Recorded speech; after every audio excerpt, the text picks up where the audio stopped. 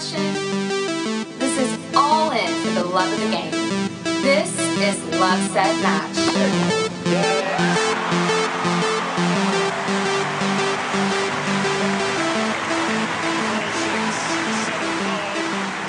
I mean, Andre Agassi had this quote, you don't have to be better than everyone else in the draw when you go out on the court. Like, you have to be better than someone that's across the net. I think you got to stay active in a sport sense, go out there, do some sports. I think it always makes you feel better. Maybe you're more tired in the very moment, but actually the rest of the day feels better. And then I think giving back as well, making other people happy is going to give you a good feeling too. Hi guys, thanks for tuning in to this special edition of Tennis Pal Chronicles, the podcast to feed your passion for all things tennis. As you know, Tennis Pal Chronicles is sponsored by Tennis Pal, which is a great app you can download for Android or iPhone and find people to play with. So visit tennispal.com for more information. And with me is my wonderful co-host, Valerie Garcia. Hi, Valerie. I'm good. How are you doing, Philip? My goodness, we have not seen each other for too long. I know. It's crazy. It's crazy, but I'm sure you're out there moving and shaking. Lots of lessons going on for sure. Tennis is exploding in Southern California. The courts are full. Even though we have the Delta variant, I feel like tennis is still safe outside and people are socially distant. So all is moving ahead still, even with all of this craziness. Yes, the tennis, the best sport for a pandemic. Yeah, and since we've talked, so much has happened. Tokyo Olympics, of course, have come and gone and had some pretty great tennis there, although it was pretty shocking that Djokovic did not win a medal. I was not that shocked, but I can see why it's shocking. I think to me, like 3 sets is just such a... And the Olympics always brings out crazy results, I think. That's true, yeah. And I think if I understand it correctly, this is the 3rd Olympic Games in a row that Djokovic has not medaled, so it's almost like a kryptonite for him. Something at the Olympics is very difficult for him. Yeah. Next Olympics, he'll enter doubles so that he could join Roger in getting some sort of hardware. Well, I kind of think by that time, Rafa and Roger will be gone. Next Olympic, he'll win gold, Yeah, but they weren't in this one, and he didn't win. Well, that's what I'm saying. It's like it was such an easy shoo-in for him, I thought. Everybody thought. I think everybody was betting on him. And then he didn't even win for bronze, too, so that was kind of shocking. Yeah. Well, speaking of the Olympics, we have an Olympic tennis player on our podcast today. So exciting. That is so cool. Yeah, her name is Juliana Olmos, and she is a professional tennis player. She's actually ranked number 343 in the world for singles, but recently, as recent as May of this year, she hit number 30 in doubles in the world. So really, really exciting times for her. That is amazing. She's 27 years old. She grew up in Fremont, but she was actually born in Austria. Nice. Juliana played for the University of Southern California before going on to the pro circuit, and she's been pro for 5 years now. It's been a while, and it's a struggle, isn't it? I mean, to go from college to the pro circuit, I think it's a really tough slog. Yes, but so commendable to those who do that. Yeah. And it's so much more rewarding for me anyway, probably you too, I think, because we both really like the college circuit, to see them succeed after. Yes. And to follow them on tour. Yes, exactly. And Juliana is the oldest of 3 girls. Tennis has been a common part of their family, so actually her sisters also play as well. It's really cool when they get to play together. They have fun. There is a 9-year gap, and kind of interesting, her sisters are actually twins. So she's the oldest, and then she has 2 twin sisters. Yes. So good. One reason that she was brought to this podcast by Vanya King is that we're going to be celebrating Hispanic Heritage Month here in the United States in September. It actually starts on September 15th. Juliana Olmos is representing Mexico and plays for the Mexican Tennis Federation. Even though she was born in Austria, she came over to the United States and grew up in Fremont. So Northern California girl. More California tennis players. We'll take them. That's right. And I think there's just a lot of great competition here for tennis players, right? Southern California and Florida. So yes. Well, we have the weather, for tennis year round. So yes, the best weather in the world, I think. It's just so great here.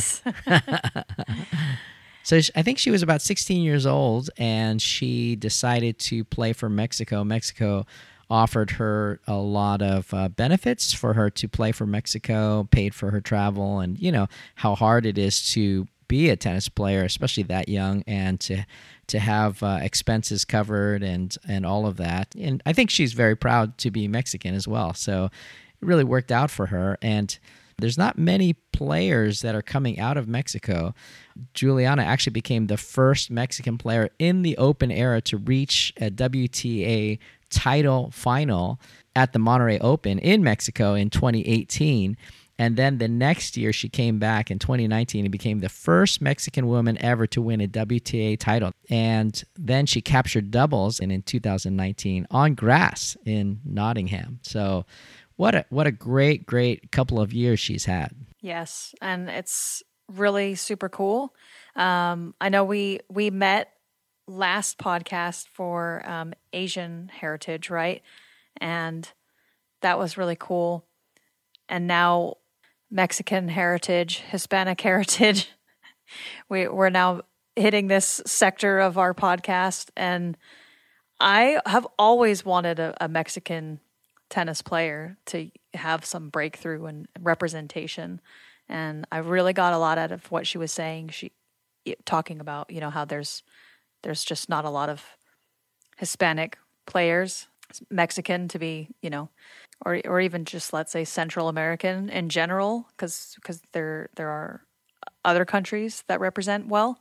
So it was just really nice to hear from her, and I felt like really excited about it. Like the 12-year-old Valerie, who was super into my heritage, just got really excited to be hearing Yeah, her. And I think we need those role models, right? I mean, a female Mexican player who's winning and is someone that we can all look to and say, wow, she's really doing it. So really, really exciting to have her as a role model and to feature her here on Tennis Pal Chronicles. So let's listen to the interview and we'll wrap up afterwards. This interview happened over Zoom, so you'll notice a little bit of quality issue there. Sorry about that, but we're so grateful to have Juliana Olmos. A lot of her friends call her Juju. So please welcome Juju to the show.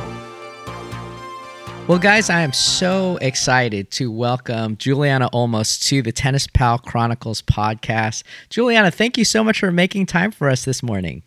Thank you for having me. I'm really excited to be here, and sorry it's so early, but I'm glad we got to do it. No, not early at all. I trade stocks in the morning, so I'm up super early. So thank you for making time so early. Now, we got connected through Vanya King, who we featured on the Asian American Heritage Tribute podcast as well. How do you know Vanya? And first of all, shout out to Vanya and her amazing nonprofit Serve It Up Foundation, right? She's amazing. But how did you guys first meet, and how do you guys know each other? I actually met her not too long ago. I met her, I think, last year in December during preseason. We were both practicing at Carson a lot, and then we kind of met through other players. And then I saw her at her last few tournaments this year, and we would just practice together sometimes. And she's really, really nice. I obviously already knew who she was because she was so good. Right. She was someone I looked up to. So, and I met her. I already knew who she was, but that was cool for me. And then I watched her play her last few events. And then I'm actually doing an exhibition for her charity next month, I think. So. Oh, super cool. Yeah, I'm excited to be a part of that. So. Yeah, well, we'll definitely highly promote that. Vanya and I are both together on the Diversity and Inclusion Committee for the USTA, so I'm sure she'll tell me all about that, and we're really excited to have you as a part of that tournament, so thank you so much. And you have had an exciting year so far. My goodness. Winning your first WTA 1000 doubles tournament, the Italian Open. Congrats to that. That's huge. Thank you. It was unreal that week. I just was so excited to be there. I love Rome. It was my favorite tournament, or one of my favorite tournaments before I won it. Yeah. But I felt like just really good vibes there. I loved the food. I was just really happy to be there. And I think that just reflected on the court. Well, and what's amazing is you guys entered as alternates, right? So you came in and yet you went all the way. Yeah, it was actually, we were I don't know where we were, but we signed up and we ended up being one out. And I didn't know if we would get in or not. So I actually booked my flight home for Friday because I was like, well, the first rounds end Wednesday. And if we don't get in, I'll just stay and tour Rome for 2 days and then fly home. And then I had to keep changing my flight. So I had to change it, I think, 2 or 3 times. Oh my gosh. I ended up changing it to Monday because we made it all the way.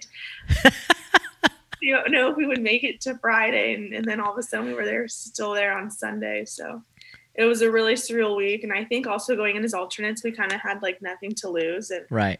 We were just like, we want to show that we're good enough to be in the tournament. And we ended up winning it. So that was exciting. And you beat 2 really top players in the final. And it was very close too, right? So can you walk us through that journey? Yeah, I remember I'd played Mladenovic before. I'd never played Vondrousova.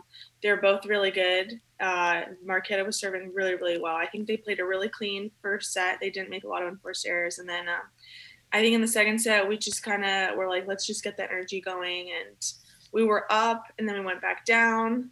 And then it was like a lot of momentum shifts. And then we snuck the second set. And then in the third, I was like, let's just be really aggressive and have a lot of good energy. And we just played to win at the end. And I think it went in our favor. And I just think we played really well and we have really good chemistry and a lot of confidence and trust in each other. And I think that was why we won. It was a good time. That's so great. And your partner is? I play with Sharon Fitchman. Yeah. From Canada. That's amazing. And what was it like the moment you won, and the couple of moments afterwards? What was going through your brain? How did you feel? I couldn't believe it. I mean, it was the Masters 1000, is like the biggest tournament I'd won to date. Right. And I almost started crying. I couldn't believe it. It was so surreal. And I think just we'd been through a lot the last few months. Sharon and I've just come back from an injury and we didn't struggle the last couple previous weeks, but we didn't do as well as we wanted. And I think all the hard work we put in the 2 weeks before, it felt like it paid off and we were just so happy, I think. And it was just, I don't know, we're on cloud 9. It was so cool. So cool. Love it. Wow. And I also saw some great footage from the Tokyo Olympics. I mean, what a year so far, right? What an honor to be there. That was crazy. I flew out the day after my wedding to the Olympics. It was the coolest experience of my life for sure. I loved living in the village. I think that was the coolest part, just knowing I was living with the greatest athletes in the world. Right. And just the opportunity to make it there. It's so hard in tennis. Yeah.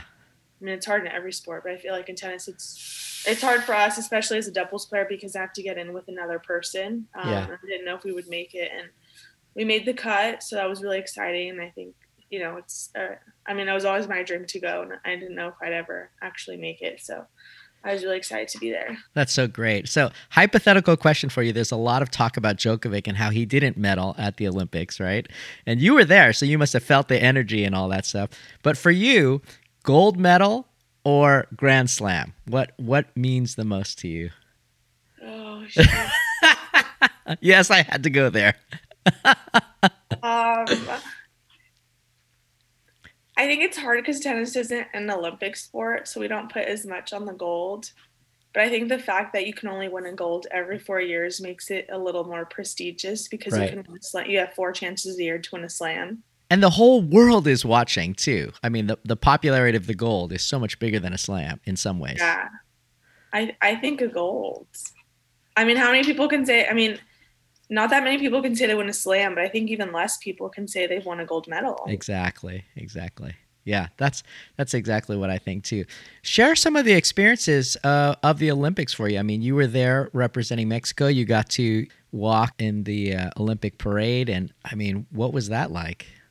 Oh yeah, walking in the opening ceremony was really cool. Beforehand, we're all in a tunnel and there's all these other countries lined up and everyone's cheering and doing their chants from their countries. And what I really like about the opening ceremony is that each country walks out in their traditional clothing. Yeah. So it's really cool to see just the different clothing and cultural aspects that every country has. Right. I did miss the fans when we walked into the stadium.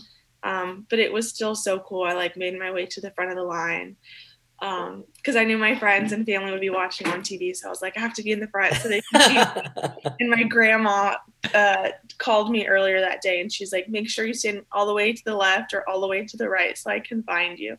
Yeah. So I did that. That was really cool. And I think just seeing athletes every day, you know, once track and field like started their competitions, you would see them running around in the village. You'd see boxers like on the side of the road just practicing and sparring. I thought that was cool. And just even going in the cafeteria and seeing all these teams and small little countries there and just knowing like these are the best of the best it was really surreal. Yeah.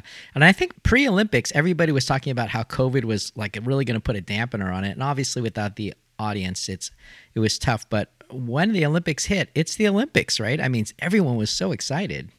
What was the feeling in the village? What was the feeling with the athletes? I think everyone was just happy to be there. I think, you know, you don't notice the fans aren't there until you go to your competition. But I think if you're living in the village, it seems just like a normal Olympics, except for there's like plastic bearings between every person in the cafeteria.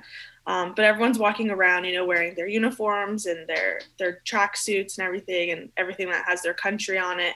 And I think that was just so cool. And there were like the Tokyo rings in the village and everyone would go take pictures there every day. I went there every day and you know, there was a street with every flag and it was just cool. I went to the shops and in the village, it was pretty normal. I think it didn't seem like COVID besides masks and that kind of stuff. But I think you felt it most when you were in competition, but in the village, it was still really fun. Sure. You had just mentioned your marriage, so congratulations. Another super big highlight. That was actually last year? No, this year. No, last month. Last month. Wow. So again, a huge, huge year for you. As much as you want to share, how does marriage impact the life of a tennis pro? I don't think it impacted me yet. I think, I don't know, for me, I feel like it's the same. Everything's the same as like before we were married. So I think that's really good. Nothing's really changed. So that's nice. But my husband's always been really supportive of my tennis. And he's always like, if you need to go play more tournaments or you need to go somewhere, like go do it. He doesn't want to hold me back in any way at all. And then when he gets time off of work, he'll come and travel with me. But it's been pretty easy because I know he always supports my travel or my tournaments. So, I mean, I do feel bad sometimes when I'm gone for a while, but he's always supportive. So that always takes a lot of stress off and lets me play, and it's a lot easier. So sure. Wow. Well, back to your college and pro career. I know you were a USC player, and I'm sure that was an amazing team experience, but a lot of college players don't go on to go pro, even though they're incredible players and the college level is very high. It's a shame that there isn't much more interest in college tennis. But how do you talk about mindset shift from choosing tennis as a career versus like business or coding or something, you know, and then making that decision from USC to just go pro? One of my goals when I was little was to always go pro and play professional. I think maybe some people just want to go to college or get a scholarship and then end there. But I knew I always wanted to continue my tennis. So I think that also kept me really motivated in college because I was using it as like a stepping stone to the next level. And I think college helps a lot because you play so many matches, you play so many different types of people. Your game develops a lot. I think also maturity wise you develop and just like straight, you know, you're doing like 4 years of fitness there. So like you get in better shape, put on muscle. And I think mentally and physically you're stronger and also a little bit more prepared. I don't know if I would have made it on the pro tour if I was 18. You know, I didn't realize how hard it was until I started playing. But I think everything has to do with your mindset. As long as you're in the right mindset and you have goals and you know what you're working towards. I think that makes it easier. It's definitely still hard a lot of the time on the road. This is my 5th year now on tour, and I still have little ups and downs, but I have a lot more experience now, so I know how to navigate myself a little bit better. Well, I do hear that on the pro tour it can be very lonely, traveling by yourself, dealing with losses. I mean, unless you're at the very highest level, right? So who are some of your closest friends on tour, and how do you deal with the differences between, you know, traveling with the team and doing it yourself? I think I got really lucky because I have a good group of girls that I can travel with, and a lot of them, or two of them, are my previous teammates at USC. So my closest friends on tour would be Desiree Kravchuk, Sabrina Santa Maria, and Caitlin Christian. We all also play doubles, but when we played singles, we would travel together, and now doubles, we travel together a lot. And then this off season, we actually all were training together, so it was a lot of fun for me too this off season because I was training really, really hard, but I was with my best friend, so it made it a lot more enjoyable. And it does get really lonely, and even when you are traveling with your friends, it gets hard because I had like a small period where I was losing and I was really burnt out and I didn't really want to hang out with anybody. But I think we all know, how the other person reacts, or if someone needs space, or if someone needs a little bit more, like, not attention, but like, you need to be a little bit more supportive. So I think we've done a really good job of taking care of each other and balancing it all out. And I've actually been home the last 3 weeks and no one's really texted me because they know when I'm not on the road, I don't want to know anything about tennis. So everyone's giving me space. But I'll see everyone this weekend. So we're all really excited. And do you watch tennis while you're at home, or just you're totally take a break? I used to. Maybe I'll watch like some singles if it happens to be on TV, but when I'm home, I don't look at scores.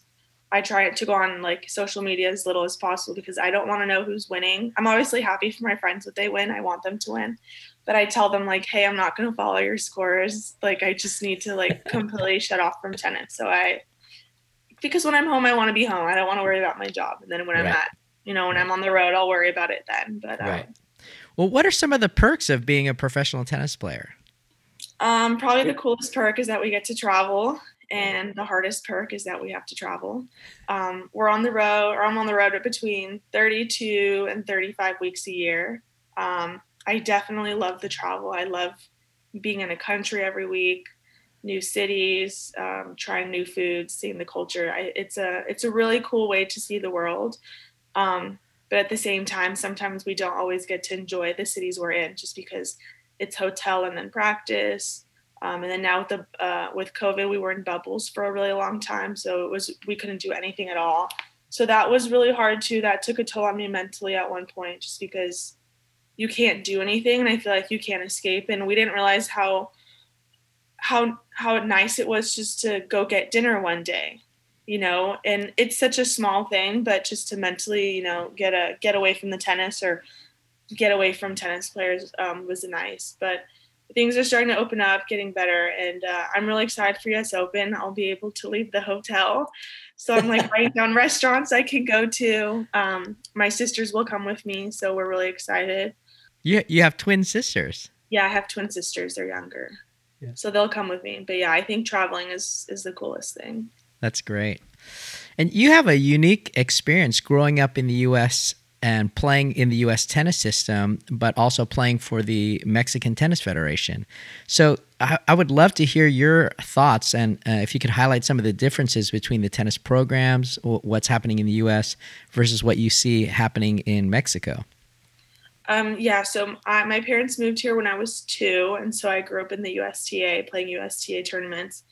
And then when I was 16, I switched over to Mexico after my last 16's hard courts. Right. I think there's a little bit more depth here in the US.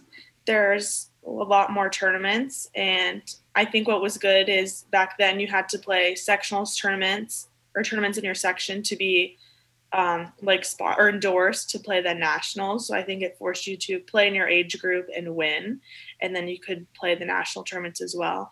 And in Mexico, we have nationals, but there's not as many tournaments, and there's not as many different levels like in the USTA. And I think that made it also more competitive in the States. I think for me, I was really competitive and I loved playing. So I think it was good that I had to win in my section in order to earn my spot in the national tournaments. And there was just more competition here in the States than in Mexico. And I think it was just better for my tennis to grow here than there. Sure. Unfortunately. Can you give us an idea of the state of tennis in Mexico through the federation? I mean, do you see it in a growth stage or? It's tough. I feel like the federation could do better in its tournaments as well as supporting its players. I think sometimes they focus a little bit too much on making money and not, putting it back into the tennis or the junior tennis, or in their professionals as well. Which is maybe true in America as well. Might be true in America, yeah. I didn't go through the USTA after 16, so I'm not sure. But I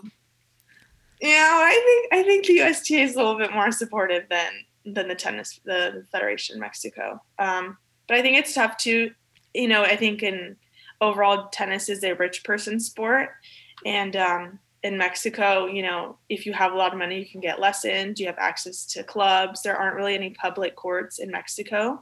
In the States, there are more. So I think it's just harder for tennis to grow there because it is a wealthier sport. So I think that adds to it. But hopefully we can get tennis to grow in Mexico. We have a few good players, so I hope that inspires other people to play. That's great. Yeah.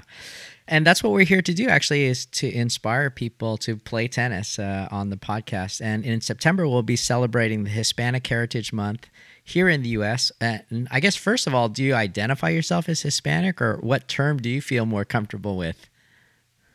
I do identify as Hispanic. I just say I'm Mexican, I guess. I'm always lost at all the terms, so it's funny. During COVID, I looked up the difference between Hispanic and Latina. So I actually fall under both. But yes, I do identify as Hispanic. Okay, great. So I feel comfortable then. And it's impossible to talk about heritage without including your parents. So can you tell us a little bit about your parents and their journey, to America and tennis? Yeah, so my dad is from Mazatlan, Mexico, and my mom is from Austria, from Salzburg. And my mom's mom, so my grandma, she's originally from Mexico, and she ended up moving to Austria because she met her husband there. And then my mom was born and grew up there. And my grandma sent my mom to Mexico just to visit her family and, learn about the culture.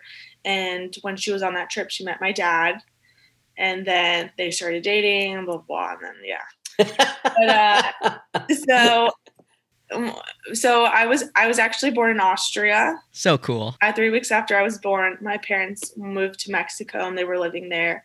And then when I was 2, they decided to go to the U.S. and just live abroad for a year, and just because they had family there. And then I'm not really sure what it was, but they changed their mind and decided to just stay. And I think there were just more opportunities for them, and they wanted their kids to have more opportunities. And I think it was just better where they were at in the States than back in Mexico. And so they just decided to stay. And then, I grew up here my whole life. And then my sisters were born, and I go back. I try and go to Austria about once a year to visit my grandma, or my mom's entire side of the family when I'm in Europe. And then when I'm in Mexico, I try to visit my grandparents as well, or they come meet me at tournaments. Yeah, so you are incredibly international. Yes, a little bit everywhere. Well, how has tennis been changing for someone who identifies with Mexico or as Hispanic? I mean, what were some of your experiences you remember, rising up through the ranks in the U.S.? I just remember when I was younger, there were always a lot of people to look up to in U.S. tennis. Obviously I have like Venus and Serena. I don't remember having any Mexican tennis players to look up to when I was so young, and I realized there was no one playing. And so my parents would tell me, I remember there was a Mexican golfer, Lorena Ochoa, and she was one in the world. And it was so big because we had a Mexican who was one in the world in something, and we didn't have anyone in tennis. And so I had to look at a different sport. And when I switched, I remember I obviously wanted to bring more like awareness and attention to Mexico, and kind of show the girls that are coming behind me that we are good enough to play at this level. And not only can we play at this level, we can win at the professional level. And we have a few more professionals who are playing and who are actually playing before me. And I think they're all starting to do a little bit better now. But I hope that we can inspire the girls coming behind us. And I always think it's really important, just, if you can see someone like in that position, you can do it well, or someone who kind of leads the way. And I'm not saying I'm leading the way, but hopefully we can inspire other girls and show them that, they can play and we can be at this level. Yeah. Wow. That's great. And I mean, your stats are pretty impressive. If I read correctly, you're the first Mexican player in the open era to reach a WTA final. Is that right? Yes, and to win a WTA. And to win in doubles, which is amazing. And I read this other title for you that I thought was amazing. You were named among the 100 most powerful women in Mexico, according to Forbes magazine. I mean, what does that even mean? I don't know, but it was so cool. I remember this was last year during COVID. I remember I just went on Instagram one day and I was tagged in a photo and it said I was in the Forbes 100 list. And I was like, this is a joke. And then I got tagged in 2 more. And then all of a sudden it was like 3 photos. And I was like, what is this? And I was like, oh my God, is this real? And then all of a sudden people started congratulating me. But I hadn't received anything and no one told me. So I was like, is this really real? And so then I went on Google and I Googled Forbes Top 100 in Mexico. And I was scrolling and I found my name and I was like, wow, this is so cool. And then all of a sudden, I was getting tagged in more photos and more everything. And then, yeah, I was like, whoa, this is so cool. I was so humbled and so honored. I never would have put myself on that list. And when I just saw all the powerful women that were on it and that I'm there on the same list as them and next to their name, I was just blown away. I was really humbled. And that really says something about the power of sports, right? I mean, I work with Rosie Casals at her foundation, Love and Love Tennis Foundation, and she was one of the original 9 who really opened the door for women to be able to even earn equal pay in tennis. And, when I think of Serena or Naomi Osaka, these people, they all really owe it to Billie Jean King and Rosie and the original 9 that all of this could happen. And it's just so cool that in tennis, girls have a chance to become powerful women. Yeah, they do. And I think it's always so important to look back at those who came before us because they did pave the way for us and they inspired a lot of us. And what's funny is when I was younger, I went to a lot of professional tournaments and I would see all the top pros and some of them are retired now and some of them are still on tour. And when I see them, it's so cool to me because a lot of them inspired me and are the reason that I wanted to play tennis and that I wanted to play professionally. And I feel like I owe them in a way. But I think the people who come before us are always so important. And I think it's good to look back and thank them, because without the original 9, I don't even know. I don't even want to know where women's tennis would be. But, or women in general, right? Because they not only opened up tennis, but they opened up all of equality. So it was pretty. Exactly. It was pretty and they amazing. Still fight for it today. So yes. Yeah. I love that. Yeah, so great. There's a raging debate about whether the USTA or tennis federations can raise up champions or if it's really private coaches and communities that raise up champions. And what's your take on that? Because, the USTA spends a ton of money on so many different things. It's really hard to see champions coming out of the national program. What's your take on it? I think it's you were coached by your father, right? I was coached by my father until I was 13. And then I started training at a tennis academy that was about 10 minutes from my house. I think it's really hard because, like I said earlier, tennis is more of a wealthier sport and you do have to have private lessons. I was really lucky that I had them. I had a scholarship at the academy that I was at. We couldn't really, to be honest, my parents couldn't afford it. And sure. The academy was really nice. They gave us a scholarship and I was able to get free lessons. And so I think that definitely helped me.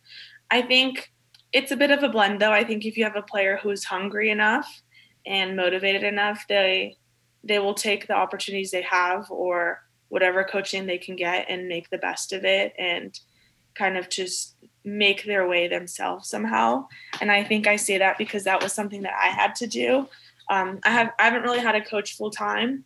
And, but whenever I get coaching tips from anyone, I take whatever I can get. So I think if you have a kid who's hungry enough and passionate enough about their sport and getting better, they can make it. It definitely makes it easier if you have, a traveling coach or someone who's taking you to all of the top tournaments and, traveling gets expensive. So I think if you have that, you can make it, but it's definitely really hard. Tennis isn't an easy sport. Yeah. Yeah. And yet, I feel like for me, tennis has really changed my life, my fitness, built a community of friends that I get to hang out with. What are some of the reasons that you play tennis? Why do you love tennis? I play really just because I love tennis. It's really fun most of the time. I don't know. I just really enjoy playing it. I'm really competitive, so I always love to win. And like whenever we're practicing, if we play games, I'm always like, we have to keep score. Like I'm really competitive. I don't know if my friends like that, but I think it adds, to the practice and it makes everyone better. But I just really enjoy playing it. It just makes me really happy. It's a really fun outlet. There's definitely times when I hate tennis. Like 2 weeks ago, I was like, I don't want to play for 2 weeks. I needed to rest. But yeah, it's really enjoyable. I love that I can play with my friends, even if they're not at my level. We can play tennis. I play with my husband on the weekends. He loves to play. I play with my sisters who also play. So I think it's also fun because it brings people together. I love when sport brings people together, even if you're at different levels. It's fun. It's something to do. It keeps you healthy. It keeps you active. And I think, yeah, it's just a really great sport to play. And you can always play at any age. So yeah. In America, we do have those free courts, and there are so many great programs where kids can come out to play. I actually teach in Azusa, which was set up by the USTA, and it's a 90% free lunch community. So we're trying to get as many of those kids on the court to play because a lot of them only think of soccer, right? They only think of football, and we want to show them that tennis is amazing. Thanks to Rafa. They have a hero, and you now. So I'll definitely be telling all the kids about you. What would you tell, Hispanic families in Azusa? What would you tell them about tennis and parents about their kids? Because, actually a lot of, especially boys, they don't think of tennis as a kind of a manly sport. It's kind of an interesting perception they have. Yeah, it's different. I think it's also because of the country we're in. Nothing wrong with the U.S., but like the biggest sport here is American football and basketball. So that's just what they grow up seeing. Whereas in other countries, you see a lot of tennis, you see a lot of soccer. Those two sports are kind of like are a little bit lower on the ladder, I guess. So I think it's tough because you grow up here and soccer is a really big Hispanic sport. And I think it's the biggest sport in the world, I think. But I think for parents who want to play tennis, I mean, tennis just opens so many doors, so many opportunities. You meet so many people. They have scholarships in colleges. I think in soccer, it's a little bit, or other sports, it's harder because there's so many people and they have to then divide the scholarships. Tennis is definitely hard because it's a bit of an individual sport and your kid has to play a lot, but they're going to learn so much if you're dedicated and you work hard. You're going to learn so much more in sport that you can use later in life. And it just will help you develop as a person. And I don't know, tennis is good. Tennis is it's a great sport. Yay! I'm with you on that. Well, Gigi, and you can play your whole life. You can play your whole life.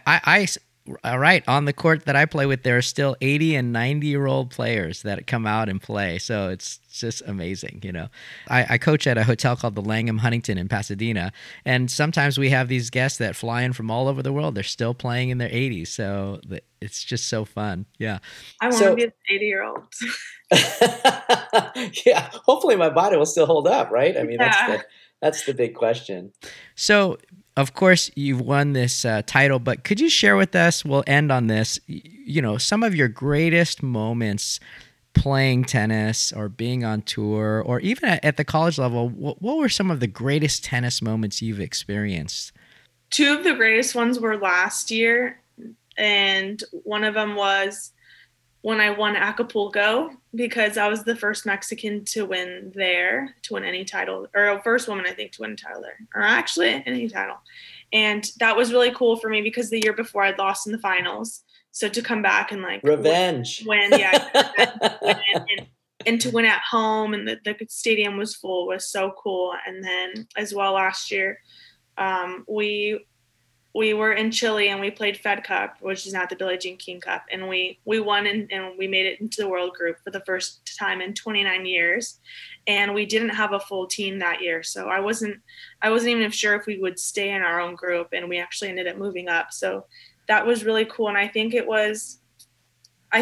wins that are a little bit more special are the ones when it's not only about me, it's like also about Mexico and the country. And I know that I'm not the only one winning, like Mexico is also winning, and the girls coming behind me are winning. And I think that's why in college as well, I had the biggest wins were like when the team won. It wasn't necessarily me as just winning my singles match, but like when our team won. And those 2 wins were the first one we beat Cal, and I actually clinched the match, but we beat Cal. We moved up to number 1 after that win, and then we beat UCLA for the Pac-12 title. Wow.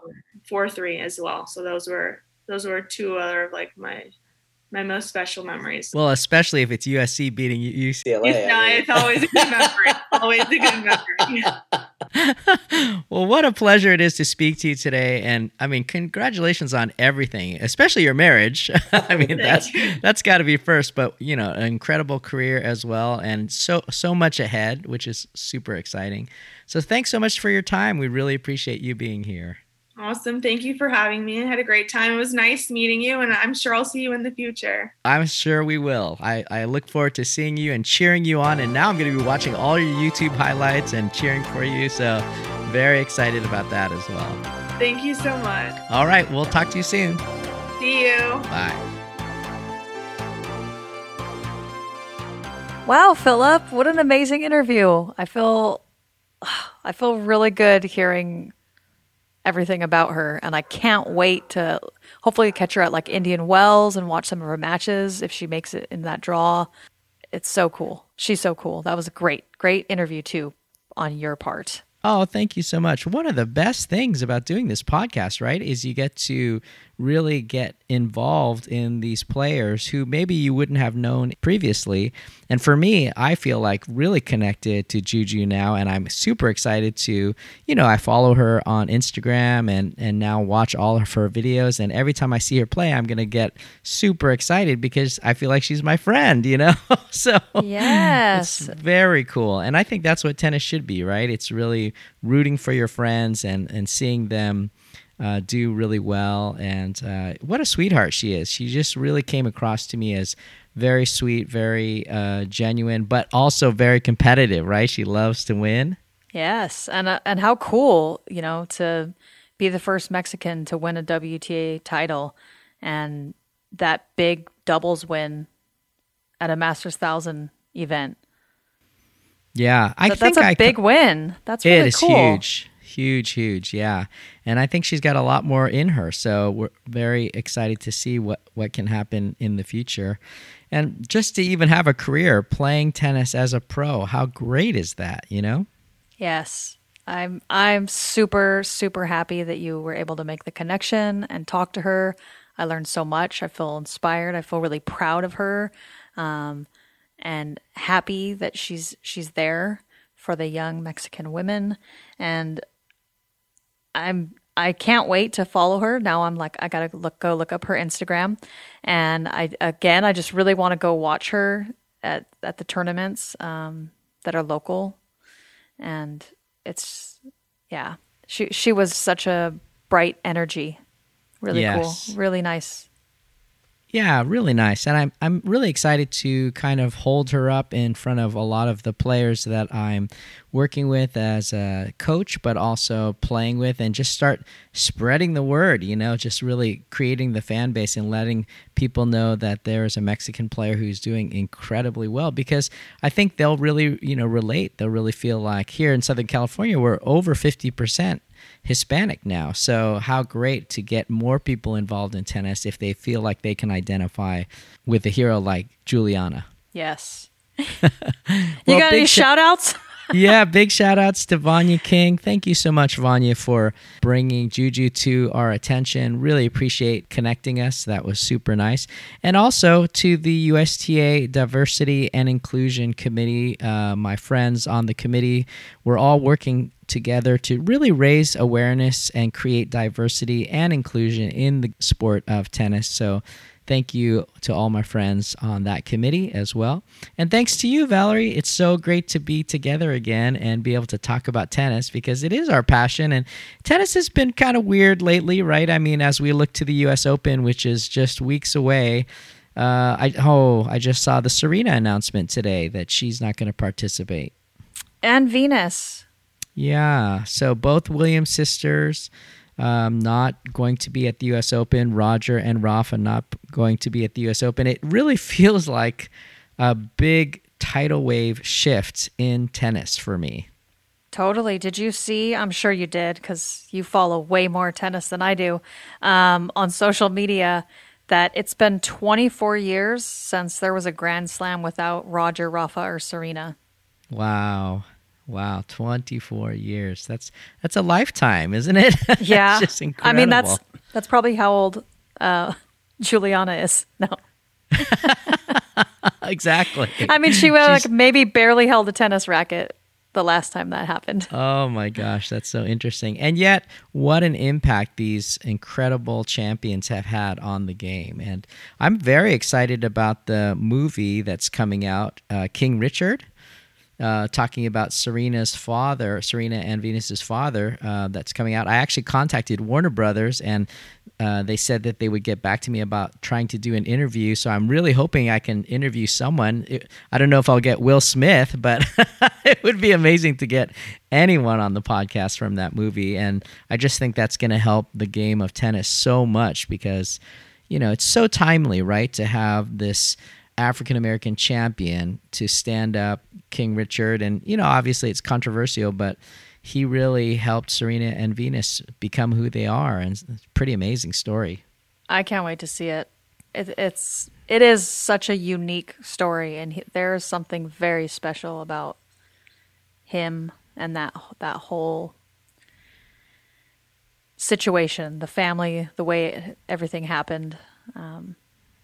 It's like magical.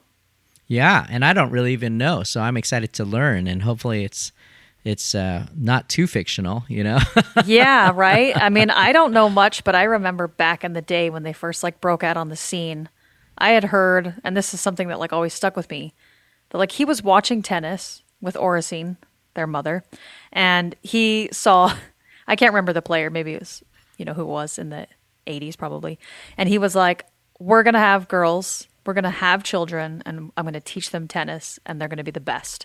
And they specifically had them for that purpose. I heard that same story. The additive that I heard was he saw that she won more than he was going to make in a year in one tournament. And he was just shocked at the prize money available, and that was part of the motivation as well. Okay. Yeah, I didn't hear that part, but definitely. Either way, I mean, it's all amazing that he went to library and read books. Never played tennis. Yeah.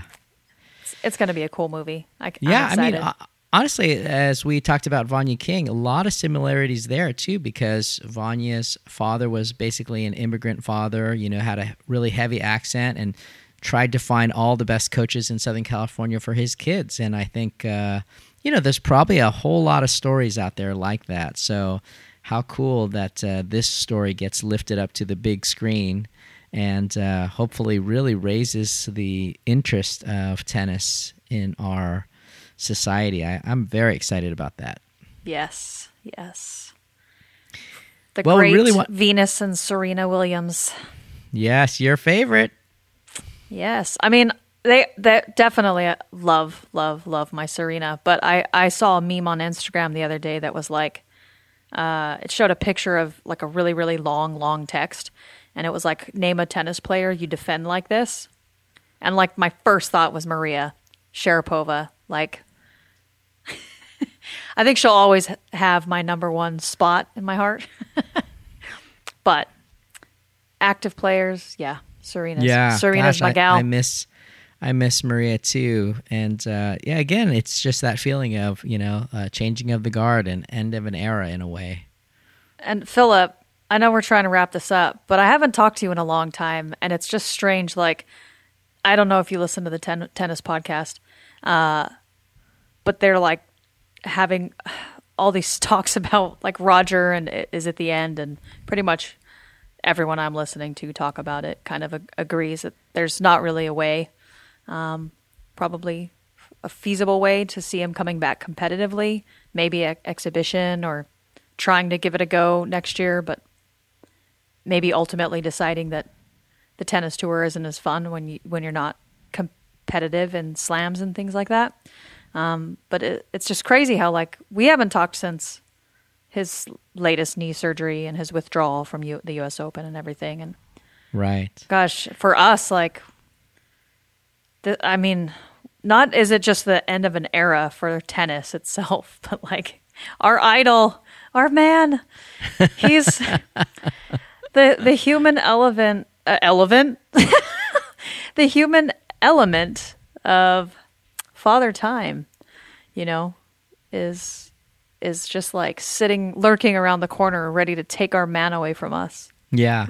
And honestly, I just feel like that's going to make Roger even more endearing, you know, that people are just going to see the king kind of starting to fade. And I think that just is going to open people's heart up to him even more so, if that's even possible, right? Yeah, exactly.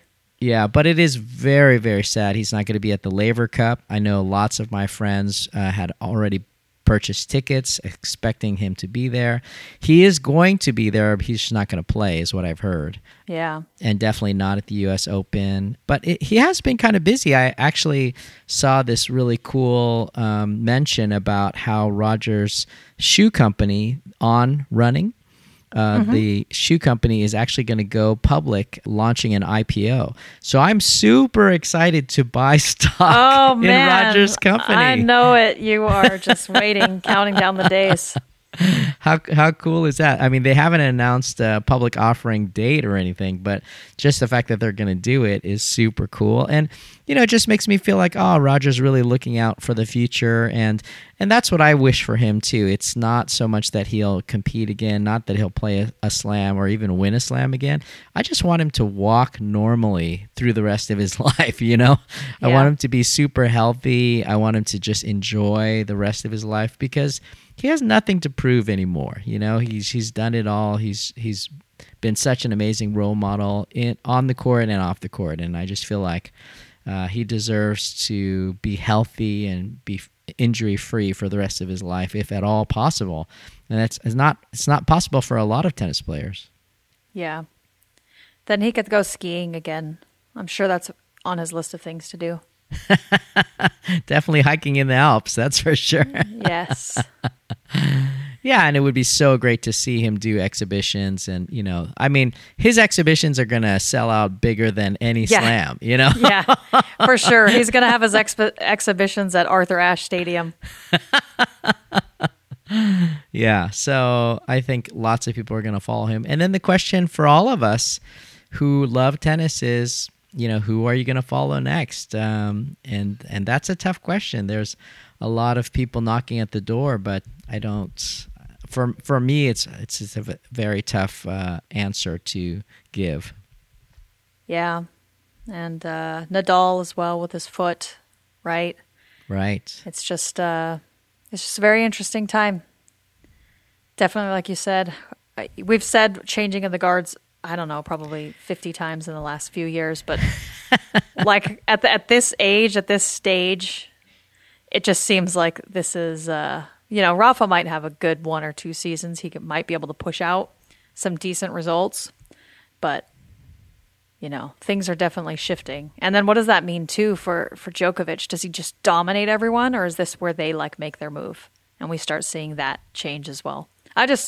God, I love tennis so much. I cannot wait to see how it all unfolds. Yeah, it's so interesting. And I do think, I mean, the stats, if it was purely numbers, if it's based on pure numbers, obviously Djokovic would win because he has a better head-to-head record against both Rafa and Roger now. Has won more Masters, is more consistent, has more weeks at number one. So all of the stats point to Djokovic. And he had to do it all during their era. Yep. Like they had time to rack up stuff before he was himself or whatever, you know? Yeah. He's had to do it through their entire prime. And some after their prime. Yeah, correct. After their prime as well. But like he had to really wrangle it away from them. Yeah. And to me, that's just like really impressive. I mean, prime Federer is 2016, and I think Djokovic was still a kid and was being beaten down during that time, you know? But the fact that he was able to rise up, and I think especially against Rafa, is super impressive. Yeah. Because I think they're only 1 year apart, right? Djokovic's 34 and Rafa's 35, I think, something like that. Yeah, they're pretty close in age. Yeah, and so Andy Murray. That's pretty impressive. And I think it's all the more impressive that, you know, Fed is 6 years older and thousands of matches more, right, in those 6 years. And that his body can hold up and he just has the talent to be able to even compete at that level. But whether his body will let him do it in the future is another question. Yeah, because you know if his knee wasn't messed up at Wimbledon, I mean, his game still holds up. Yeah. He still has that ability to just bring the heat. Yeah, and just so beautiful the way he plays. Every time I videotape myself, I watch and I just gasp. And I say, how come it doesn't look like what it looks like in my head? It doesn't look like Federer. I think I look like Federer. And then I see myself on video and I'm like, oh my God, that's so embarrassing. I think everyone probably has the same thought, including on the tour. Well, and the biggest shout out for us goes to Tennis Pal, our sponsor. And thank you so much, Tennis Pal, for sponsoring this podcast. Please go visit their website, tennispal.com. Download the app and find someone to play with, find a coach, and get great tennis news at tennispal.com. It's available for Android and iPhone.